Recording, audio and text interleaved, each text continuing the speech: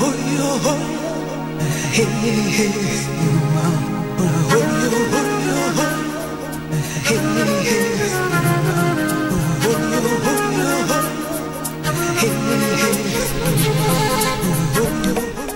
morning. I'm your host, Claudia Shambaugh, welcoming you to the January 24, 2017 edition of Ask a Leader. With Reverend Mark Whitlock of Christ, Our Redeemer, will reprise a bit of his Martin Luther King Jr. commemorative program that was last Sunday, that meaning January 15th, as well as look into the soul of the 45th president's inauguration. My second guest, Irvine Mayor Don Wagner, dialed in an appearance last week from the U.S. Mayor's Conference in Washington, D.C. Finally, we have the long-awaited opportunity to engage with 45th District Congresswoman Mimi Walters about health care, consumer protection, and when constituents can meet her here in Orange County. We'll be right back after a very short station break.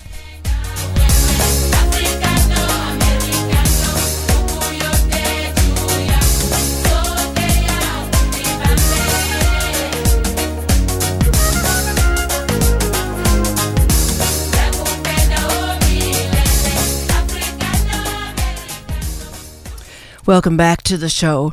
Returning to Ask a Leader is my first guest, Reverend Mark Whitlock, pastor of Christ, Our Redeemer AME Church in Irvine, for closing in on it's almost 2 decades.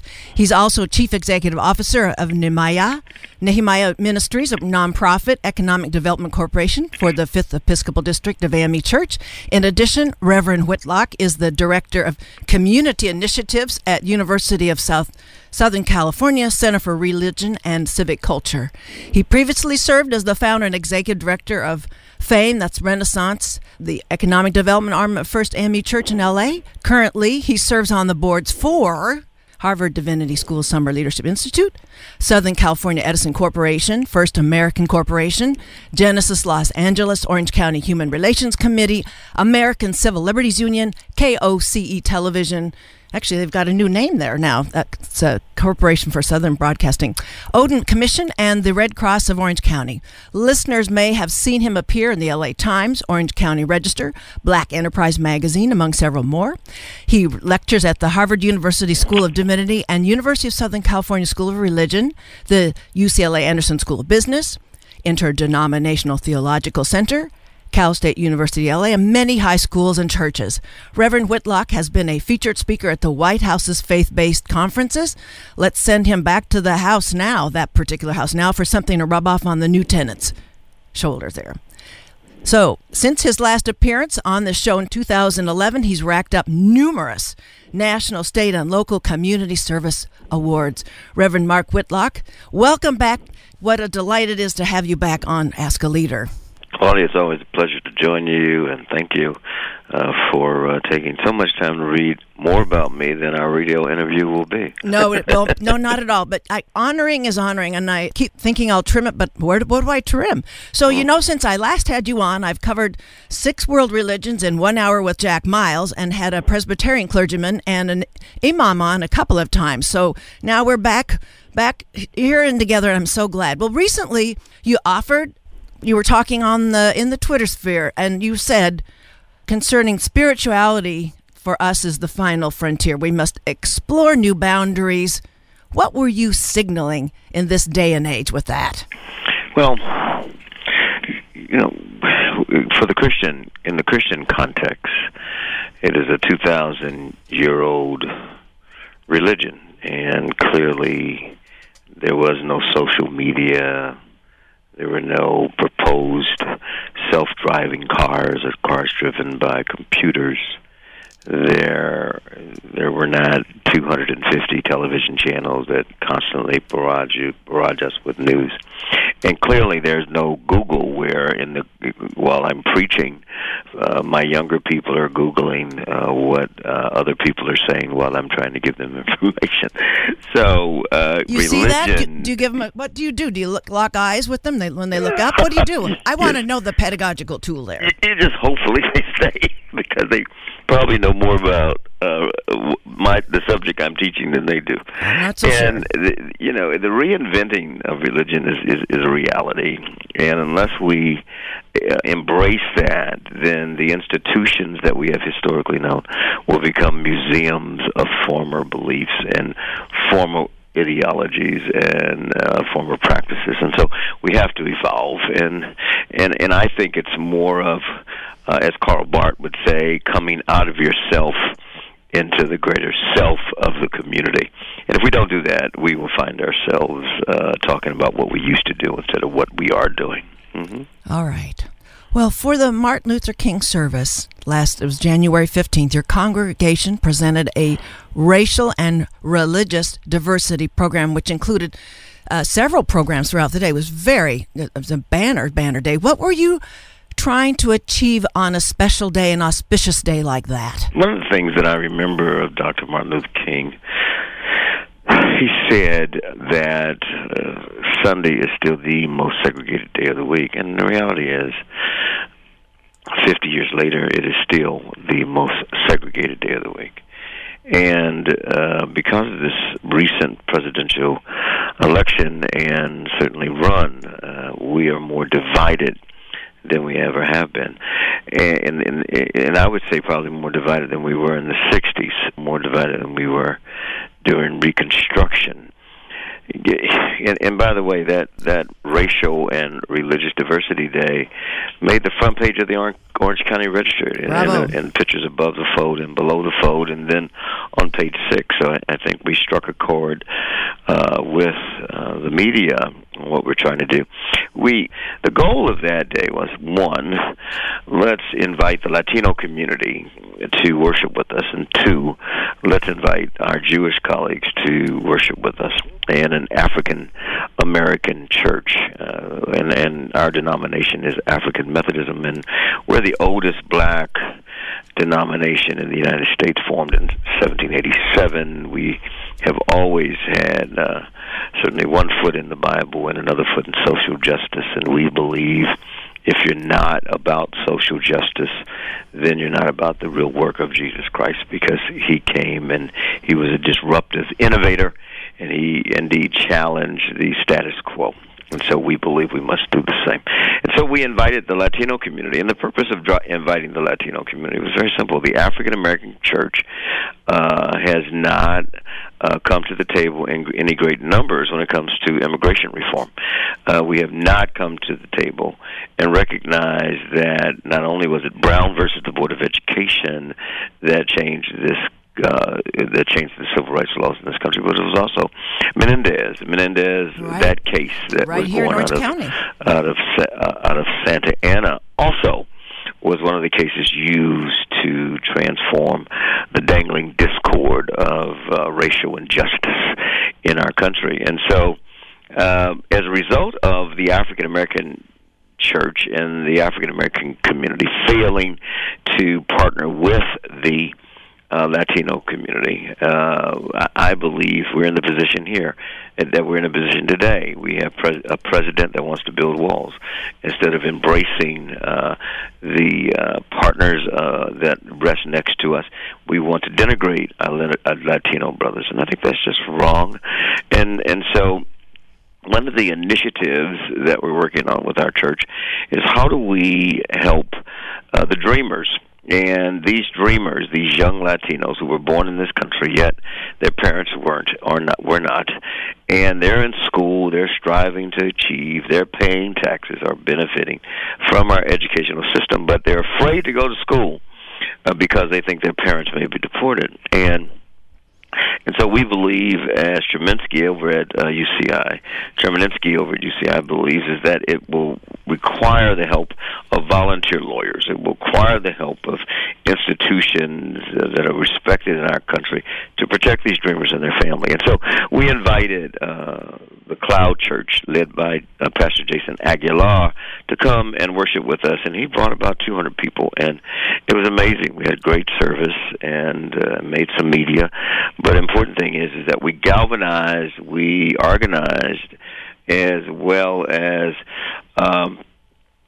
we're able to get lawyers out of our church to help these dreamers in partnership with the University Synagogue and UCI. So that was the first reason. And the second reason was our Jewish community. Our Jewish community and our Muslim community have not been treated very well in the recent months, years.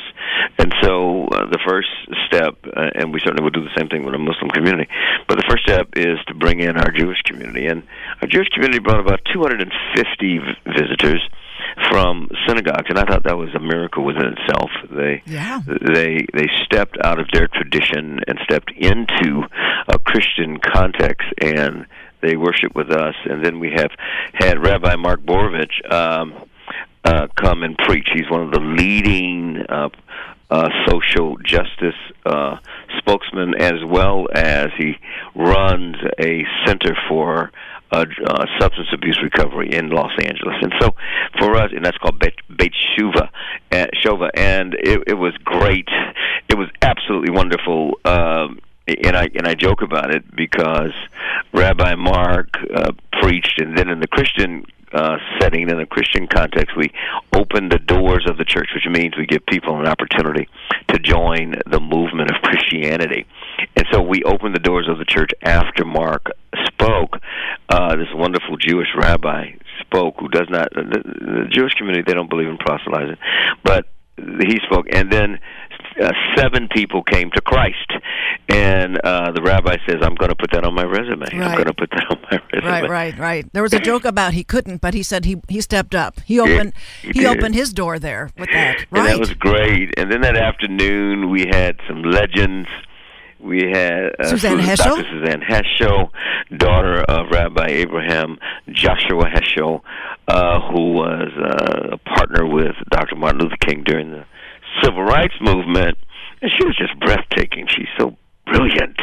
She is absolutely brilliant under Dartmouth, and then we had other speakers as well, and then a great film that we showed, and again, the place was packed all the way to the back in our upstairs sanctuary. So it was a great day. It was a great day. It was a great learning experience for both the Latino community and the Jewish community, and it was an even better experience for the African American community and the members of our church. Well, I was happy to get to one part. I was unable to get to the latter part, and was happy to hear Susanna Heschel on National Public Radio the following day, and she's the blue blood of civil rights movement and could really pin down what was so extraordinary about Martin Luther King's calling on an all-inclusive sort of religious calling of everybody to the civil rights movement. Well, my guest, if you've just joined us, is Reverend Mark Whitlock. He's pastor of the Christ Our Redeemer AME Church in Irvine. We're moving now, pivoting away from the glorious setting that he created on January 15th, and March is on the mind, of course. Let's talk then about the platform, not so much the sanctuary. What did you make of the selections of President Trump's inaugural selections of the clergy present and presiding there at the inauguration? Well, first, it wasn't well attended, and let's be clear. I mean, and I don't believe in alternative facts. Pictures speak for themselves, and I'm not speaking against the president as much as I'm speaking up for the people who did attend. And I heard his press secretary suggest that it was the most viewed presidential inauguration in the history of the world, and I dare say that the 1.3 or 1.4 million people that went to President Barack Obama's first inaugural, and then the second was 783,000 people. I would suggest that President Barack Obama had the largest audience, and it's primarily for one reason. Because he was the first African American president in the history of this country, and it breaks barriers. And I, as a public servant, minister of the gospel, I honestly, I voted for every president since I was able to vote, but I really wasn't into presidential politics because I'm a local guy. I'm a local on the streets guy. And so for me to get involved with presidential politics is fun from a distance, but to get really caught up in it? No, because it doesn't really impact the local community. It takes years for things to trickle down from Washington, D.C. before you feel any measurable impact. It's great conversation, great water cooler conversation, but it doesn't make any difference for people who are homeless, hungry, and naked and need clothing. So for me, it was good. But once President Barack Obama got involved, it was just sensational. So alternative facts for me don't work. I do believe that Trump was business as usual. There's nothing unusually different about Trump other than the fact that he's a business person.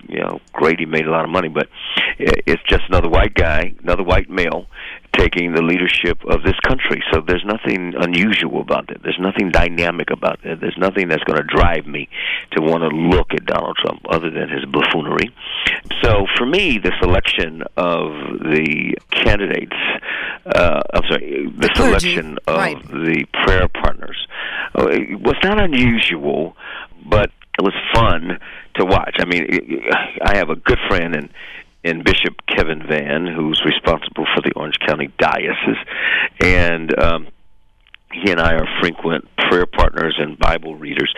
And so to have the New York bishop offer words, certainly a prayer, I thought was fitting, considering they are the largest Christian, or certainly Christian follower group in the country, the largest one in the country. Then followed by the Latino president of the Latino Evangelical Association. I know him.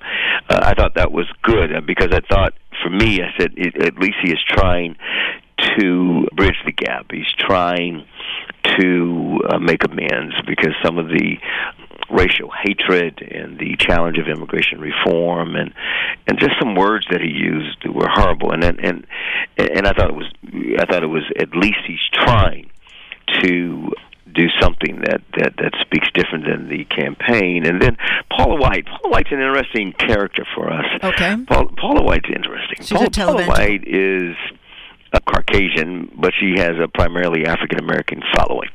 And when she was out of Florida, I'm not clear where she is now, but if she's still in Florida, that's great. But she is as Afrocentric as it gets when it comes to her preaching style, her antics, her ability to evangelize markets that historically are underserved, and we know she got into a little bit of a tizzy with Senator Greensley because of her failure to account for the funds raised and the misuse of funds raised.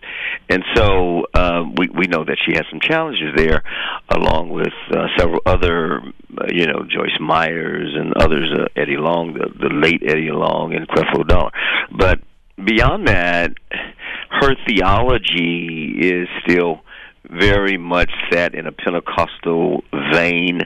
I question her credentials, but in the same breath, she has helped many people, and she does tend to focus in on low to moderate income communities. I do have challenges with her prosperity gospel kind of bend, but I do believe that as we have clearly come out of the 90s and the early part of the 21st century, that prosperity gospel has gone. Many of those would-be prosperity gurus who use the Bible to affirm their desire for wealth have gone by the wayside.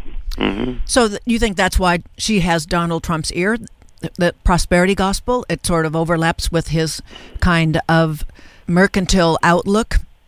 No, I don't think so. I think Paula is the best of two worlds.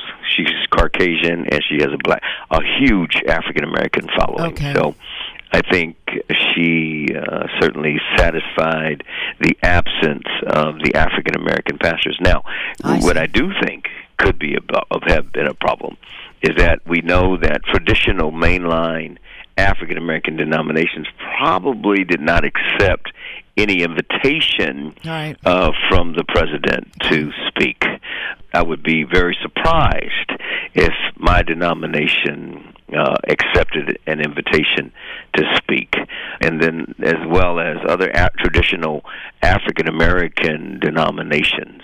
And so for me, I think she is the best of both worlds. She's Caucasian, and she has a very large African American following.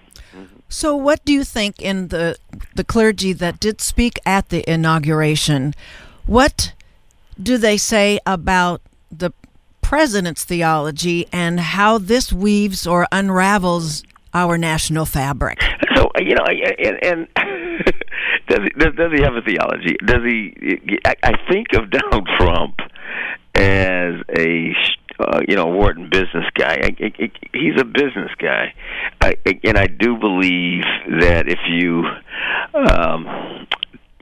follow his philosophy or follow the philosophy of business folk, they tend to put profits first. They tend to put the shareholders' concerns first. It's not about the larger community. It's not about taking care of the social concerns of the community. No, it really is about profit. And I think sometimes we are looking for a social engineer in Donald Trump, and he's nothing like that. He's a business guy. It's about profit. It's about how much money I can make, how many pennies on the dollar I'll make, and try to squeeze as much of it out of it as I can. So when I look at Donald, I don't see a Jesus Christ. I don't see a Moses. I don't see a Buddha. I don't see Muhammad. I see more of a business guy, right, who is looking to make a profit. And I think for this country, we've always hoped that our president had our best interest in mind. I don't see that. And I don't think he has that idiot. I don't think he has that mindset. I think he has historically been a baron of business. How can we make a profit? How can we improve the bottom line? How do I get the best out of an employee? And if the employee doesn't give me their best, then I have to replace that employee. Versus in the Christian context, what you've done unto the least of these, you've done unto me. When I was hungry, did you feed me? When I was homeless, did you house me? When I was naked, did you clothe me? That's the president that I think more low to moderate income communities gravitate to or drawn to, versus someone who's, what have you done for me in the last few seconds? And then if you don't do it well, in his wonderful show, The Apprentice, you're fired. And while that was fun to watch, in reality, it's hard to live. Well, I think in some cases it wasn't even a matter they were fired, but they weren't paid, the people that did work for him over the years in lots of casinos. So there is it's a checkered background. Well, it's a complex environment, isn't it? Because again, this whole concept of business, if you just have a body, and this is something that I wrestle with myself personally. Business requires having a bottom line consciousness. You have to make sure you meet the needs of your board. If it's a corporation, you have to meet the needs of your customer. But the problem with business is, particularly at the Donald Trump level, there's no above-the-line consciousness. And then if you take a person like Trump, who has had the veil pulled off a long time ago, he can say what he wants, go where he wants, spend what he wants, then there's this implicit bias, not only against the low to moderate income community, but even the middle income community, because he hasn't lived in that environment. He hasn't operated in that environment. He hasn't walked in that environment. So he has no clue what poor people are going through. He has no clue what even middle income people are. He has not a dime in that dollar. And so for the low to moderate income community, we of course love a Barack Obama. You can even, because of George W.'s alcohol issues, addiction issues, you can even be drawn towards George W. Okay. But and you would think that you would love Kennedy, even though Kennedy was a multimillionaire, but you felt that he cared. Donald Trump, you don't get that same feeling. So you were talking earlier about the congregation rallying with some social justice movements, do you see that there's a place for congregations now, in our time, to resist against the rolling back of measures that have protected those middle-income and lower-income communities? Well, as a clergy, our denomination doesn't offer health care, and you have to buy it on your own. And so Obamacare, which brings 45 to 50 million people who never had health care before, and if that is repealed, if that's wiped out, what are you going to do with those people who have a need for health insurance? And then how do we legislate these health insurance companies so that they don't continue to increase their rates, which again puts people out? And let's not make it into this political game, but let's really talk about taking care of the least of these. And so for me, when we talk about the repeal of health care or the repeal of the Affordable Care Act, it affects the congregation. Because I just put to rest a young lady who was 41 years old, and she had kidney cancer, and she passed away. And fortunately, she had insurance. But if she had not had insurance, her family of 3 and her husband, they would be financially devastated. And in grief. And that's what we don't deal with. We don't deal with the rising cost of health care. A heart attack costs $250,000. My mother was in hospital for a week, and it cost $150,000. Thank God she had some insurance. So if we don't begin to wrestle with these issues as a church, because the church is the first to be called, and most people may know, but they don't know. I'm going to tell them. We pay hospital bills. We pay insurance. We pay rent. We pay tuition. We pay utility bills when a member comes and says we need some help. So just imagine how those costs are increased when those dollars are no longer available through this public health initiative called the Affordable Care Act. We knew it was in trouble the minute some politicians wanted to call it Obamacare. We knew it. But I'm hoping that one initiative, that public health initiative, that the faith community gets behind. Boy, did we get behind the Women's March on last Saturday. We did, and I so wanted to give you more time on that, but we've got to really wrap this all the way up and give you a moment just to bring up the FAFSA and California DREAM Act Open Lab that you've got going on at the end of the week. And then we've got to close. I'm so sorry. The school pipeline, the prison has to come to an end.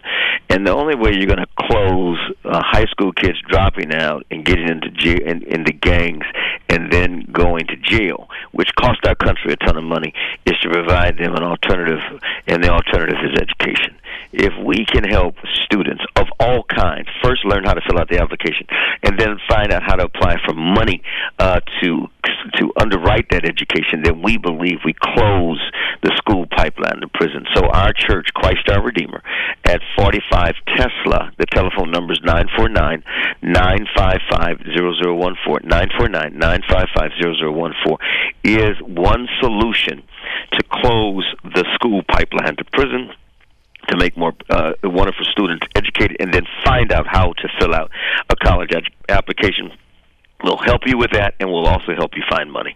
Well, that's wonderful. I'll be putting that in the podcast summary for everybody to go back to all of those details. That's all the time we have. Thanks so much. It's been such a pleasure to have you on today, Mark Whitlock. I was Reverend Mark Whitlock, pastor of Christ Our Redeemer AME Church in Irvine. We'll be right back after a short station break with the Honorable Mayor Don Wagner of Irvine.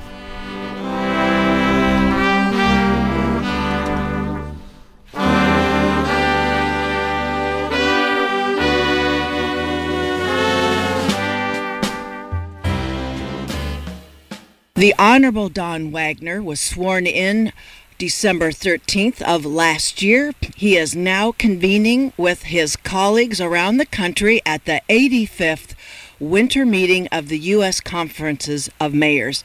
They have a very vigorous roster, and we're lucky that we have a chance to speak with him today on Ask a Leader. Welcome back to the show, Honorable Don Wagner. Thank you, Claudia. It's great to be back on the show, and I appreciate the chance to chat with you. Well, community radio tries to do our earnest best to keep all of you local leaders accountable and accessible.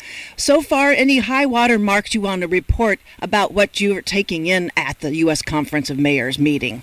Sure. This is the first one I've had the pleasure of attending, and I understand it is the largest gathering of mayors ever in the history of the conference. So there's an awful lot of information and a lot of experience that I'm trying to tap into. The biggest takeaway so far would be at our lunch session yesterday, the Vice President-elect came and spoke and said some things that were quite well received by the mayors about the intentions of the incoming Trump administration. And what are those? Infrastructure? In particular, two things. One was infrastructure, and that is something that matters throughout the country. But as you know from our prior conversation and from your experience in and around the Irvine area, we have transportation problems. We are greatly impacted, and so the willingness of the Trump administration to entertain infrastructure projects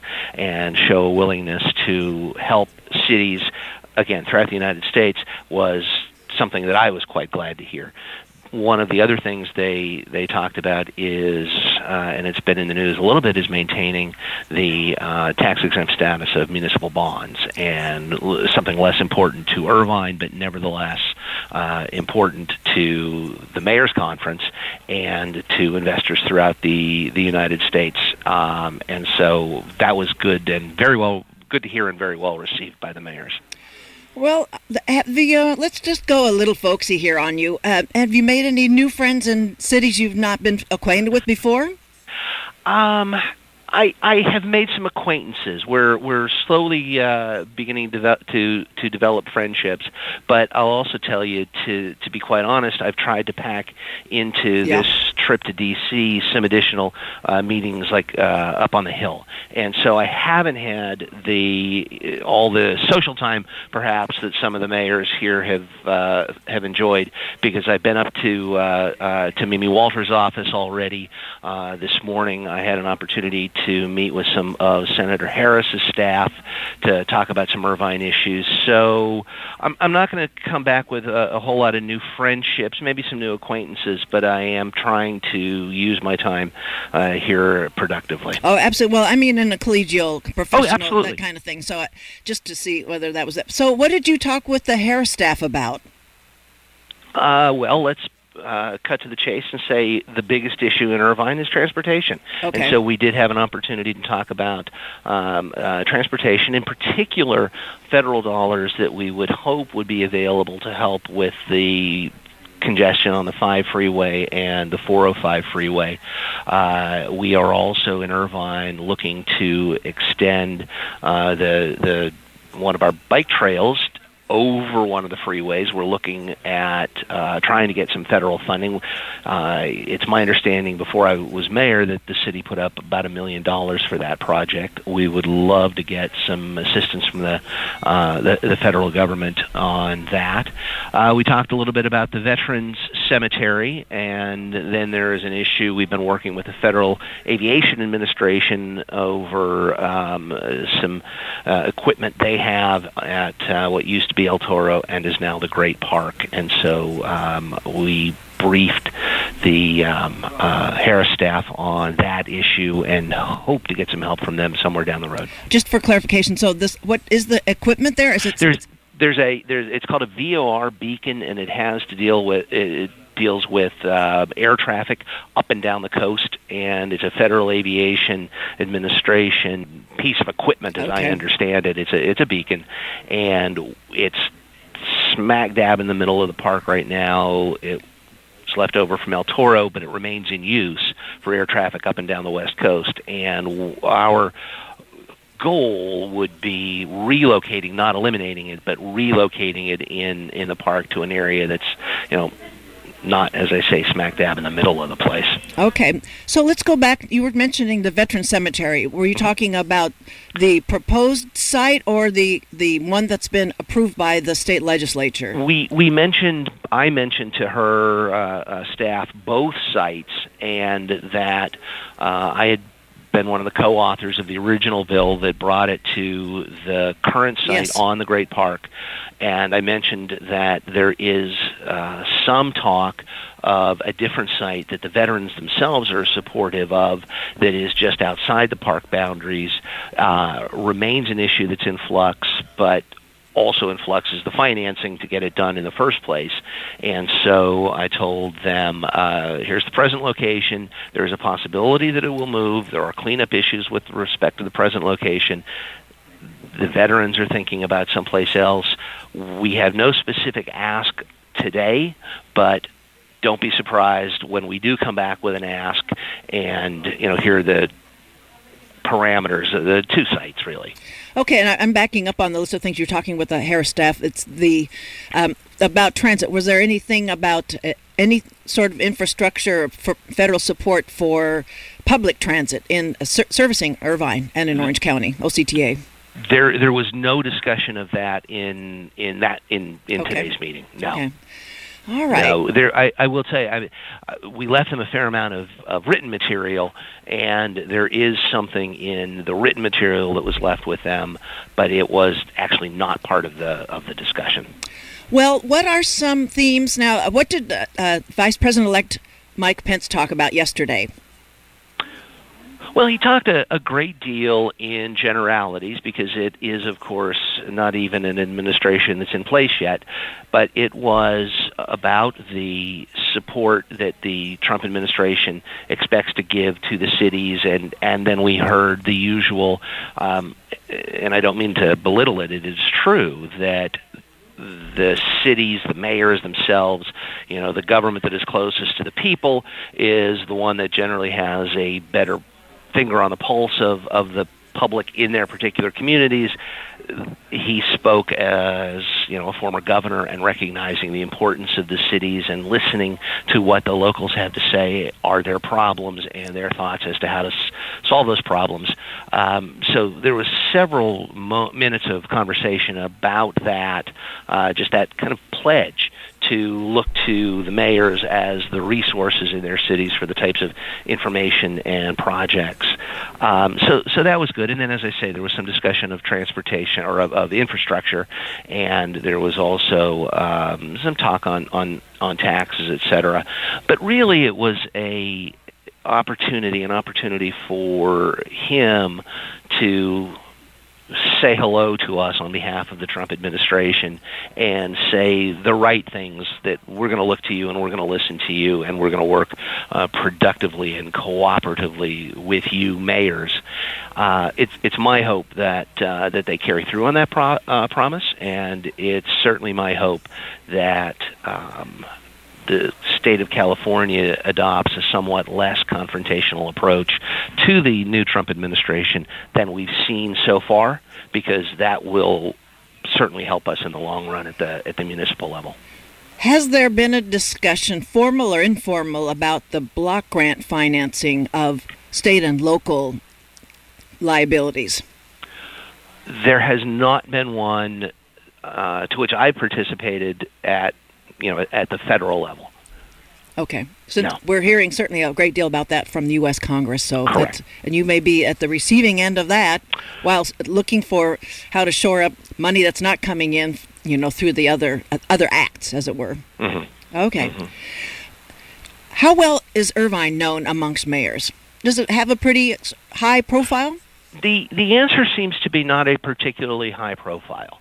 Again, I'm new to this, and so I can't tell you who the prior mayors knew or didn't know and what their relationships were. But there are 60 mayors from California. Okay. I want to say, actually, I think the number was 63, but a lot of mayors from California are here, and I I won't tell you that Irvine's got a particularly high profile yet. I certainly hope to change that. And as a city with 260,000 people, we certainly deserve a higher profile than perhaps we've enjoyed in the past few years. And that's going to be something I'll be working on. And one of the reasons I'm here, my first month on the job. Okay, well, the last question, I know you are a busy fellow, and we are really lucky that we have a chance to speak with you. Let's say, Mayor Wagner, you were given the keynote speaking opportunity to your 300-plus colleagues there. What would you address them with? Wow, now that's a great question. I would have to think about that, but one of the things I would say is, we all heard the Vice President-elect promise to use us as a resource and to listen to what we have to say. Let's make sure we take them up on that promise and hold their feet to the fire. Realize that the federal government is extremely big and extremely remote from the citizens of California and certainly the citizens of Irvine. Let's make sure that they do, in fact, listen to us. Let's think through what we want. Let's be realistic in what we ask for, and then let's be tenacious in getting what we feel we deserve, and make sure we are the voices of our citizens, because we are the ones who knock on their doors and ask them for their votes and for their support. Take the administration up on that offer. Now, speaking of voices, and this is actually my real last question, you opened it up on me. So, as voices go, what is the best way for your constituents to register their voice with you? That is also a fantastic question. And what I did when I was in the legislature, and it's different as a mayor, and so I'm still feeling my way through the mayor role, but you could always phone, you could always email, and someone from staff would get to me. But it was a bigger district, about twice the size of the city of Irvine, and I'm trying to figure at this point, is it going to be coming to one of my community coffees that I'm starting to schedule? Is it an email to the city? Because those get forwarded through to me, and we try to respond to every email that comes to us, at least acknowledge that it's been read, and so I'm still trying to get a handle on that. But I would say probably the best thing is when I'm at the grocery store, come up to me, say hello, and tell me what's on your mind. City council meetings are every other Tuesday. They are open to the public. We had 15 or so people speak to the council at the last meeting. Come and talk to the council. We're all there. We'll all listen. Okay, well, I hope that you'll keep KUCI in mind with posting us on when those coffees are happening so that we can make sure you get broadest coverage that way and people have that opportunity. All right. Well, Honorable Don Wagner, convening with your 300 colleagues in Washington, D.C. at the 85th winter meeting of the U.S. Conference of Mayors. Thank you for your time. Thanks for joining us on Ask a Leader today. My pleasure. Thank you, Claudia. Okay, all the best. Bye-bye. Bye-bye. Welcome back to Ask a Leader. My last guest is Congresswoman Mimi Walters, representing California's 45th Congressional District, which does include UCI's campus. Congresswoman Walters, now serving her second term, serves on the House Judiciary Committee and the House Committee on Transportation and Infrastructure, and she is the co-vice chair of the Congressional Women's Caucus. Her elected posts include Laguna Niguel City Council, 2 terms in the State Assembly, and 1 term in the State Senate. Her career before elective office was as a stockbroker. She worked for Drexel, Burnham & Lambert, and then Kidder, Peabody & Company. She earned her Bachelor's of Arts in Political Science at UCLA. She comes from Washington, D.C. Welcome to Ask a Leader, Congresswoman Mimi Walters. Well, thanks for having me, Claudia. It's great to talk with you. Well, one of the taller orders I've had, and it got squeezed further, is how much we're going to get 2 public policy items in, not even more than that. We'll hope to do that. So the Affordable Health Care Act is in the process of being repealed. What, Congresswoman Walters, do you offer as a replacement?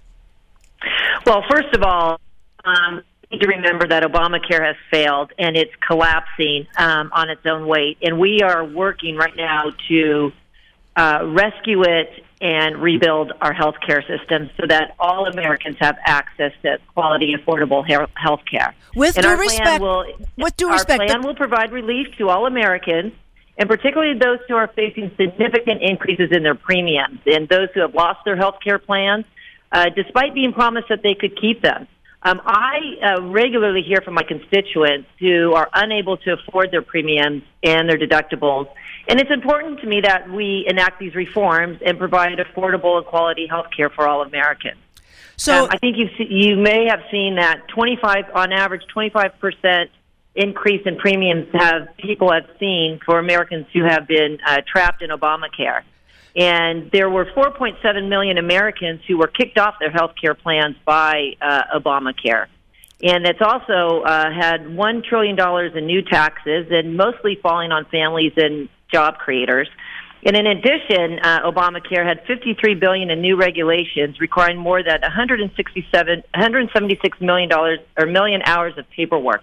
So you can see that we have quite a very big project on our hands to rescue and rebuild our healthcare system. Well, the reason I ask about whether what you have in place for after you would repeal the Affordable Care Act is that if 5.5 million Californians are going to lose their health care coverage and 200,000 healthcare jobs would disappear in California, we want to know what you have in place to replace the Affordable Care Act.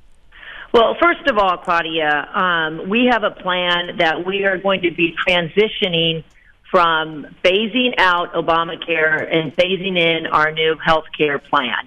This is not a plan where suddenly millions of people are going to be going without health care insurance. We're going to transition them off, and we're going to put them into a more affordable program.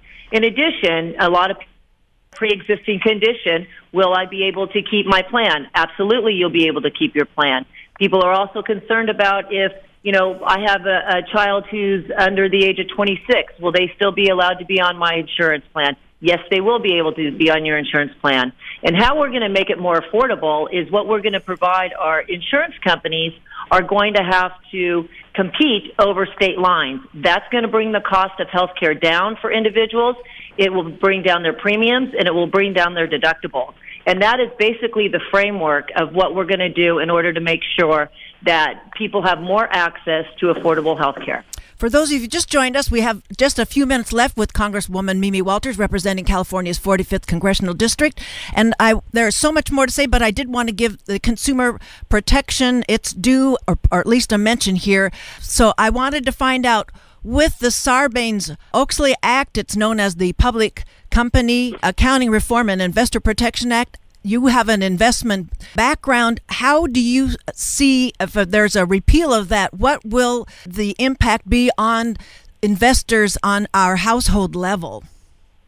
Well, first of all, Claudia, I was just appointed to the House Energy and Commerce Committee. And in fact, that's the meeting that I unfortunately have to leave for in just a couple seconds here. But that is the committee that has the jurisdiction over consumer protection. And we are actually just about to go have our first organizational meeting right now. And we're going to be talking about all different forms of consumer protections. And as we go through that process, I'll have a better understanding of what we're going to be able to accomplish in that area. Will the Bureau remain intact? I can't answer that question to you right now because I am literally just getting on that committee. I have not had any discussions with the chairman regarding it.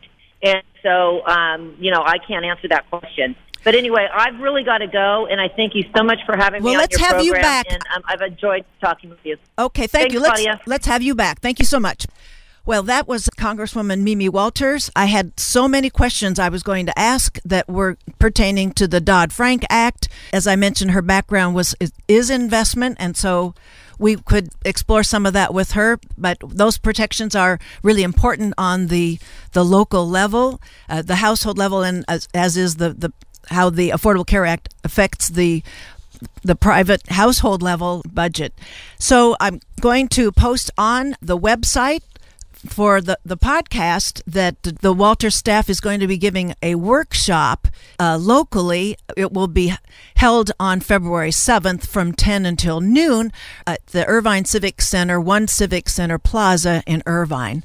So apart from that, I guess we got to call this show. This is a wrap, folks. Next week, we're going to hear from UCI Law School professor and insanely busy blogger Rick Hassam, and he's going to talk about voting rights, and then some cool research is coming out of the neurobiology of learning and memory, whether it's exercising or the sleeping brain. So we'll talk with you next week. Thanks for listening, everybody.